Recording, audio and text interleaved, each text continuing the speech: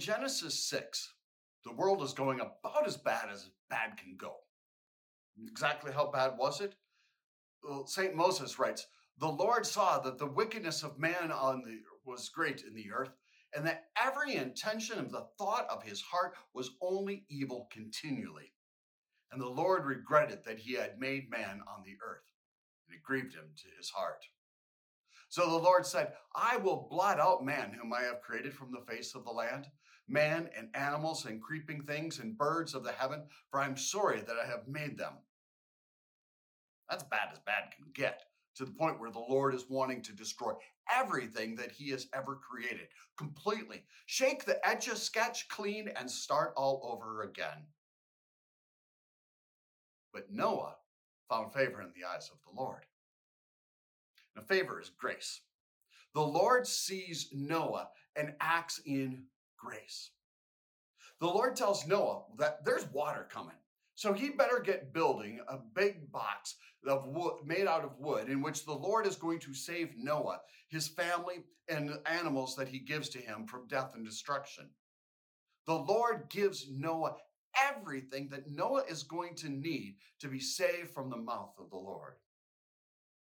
And as crazy as the plan sounds to Noah, as crazy as the world around Noah may have found him, I love verse 22 of Genesis 6. It's about as simple and to the point as you can get. Noah did this.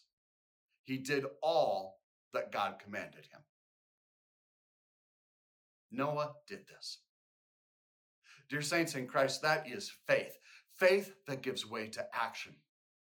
It was not Noah constructing the ark that saved Noah. That ark was just a big wooden box covered in tree sap. No, the Lord saved Noah and everything in that ark. The Lord spoke, Noah believed the word of the Lord, and Noah acted in faith toward his neighbor, namely his wife, his sons, and their wives.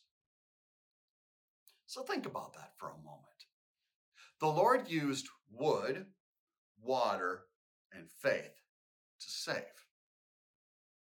Sound kind of familiar? Almost 2,000 years ago, there was a piece of wood covered not in sap, but in the blood of the one who hung upon that cross.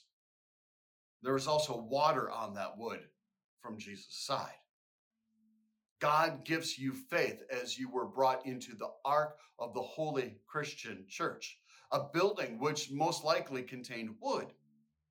And you were baptized with water and the word of the Lord to save you from death and destruction.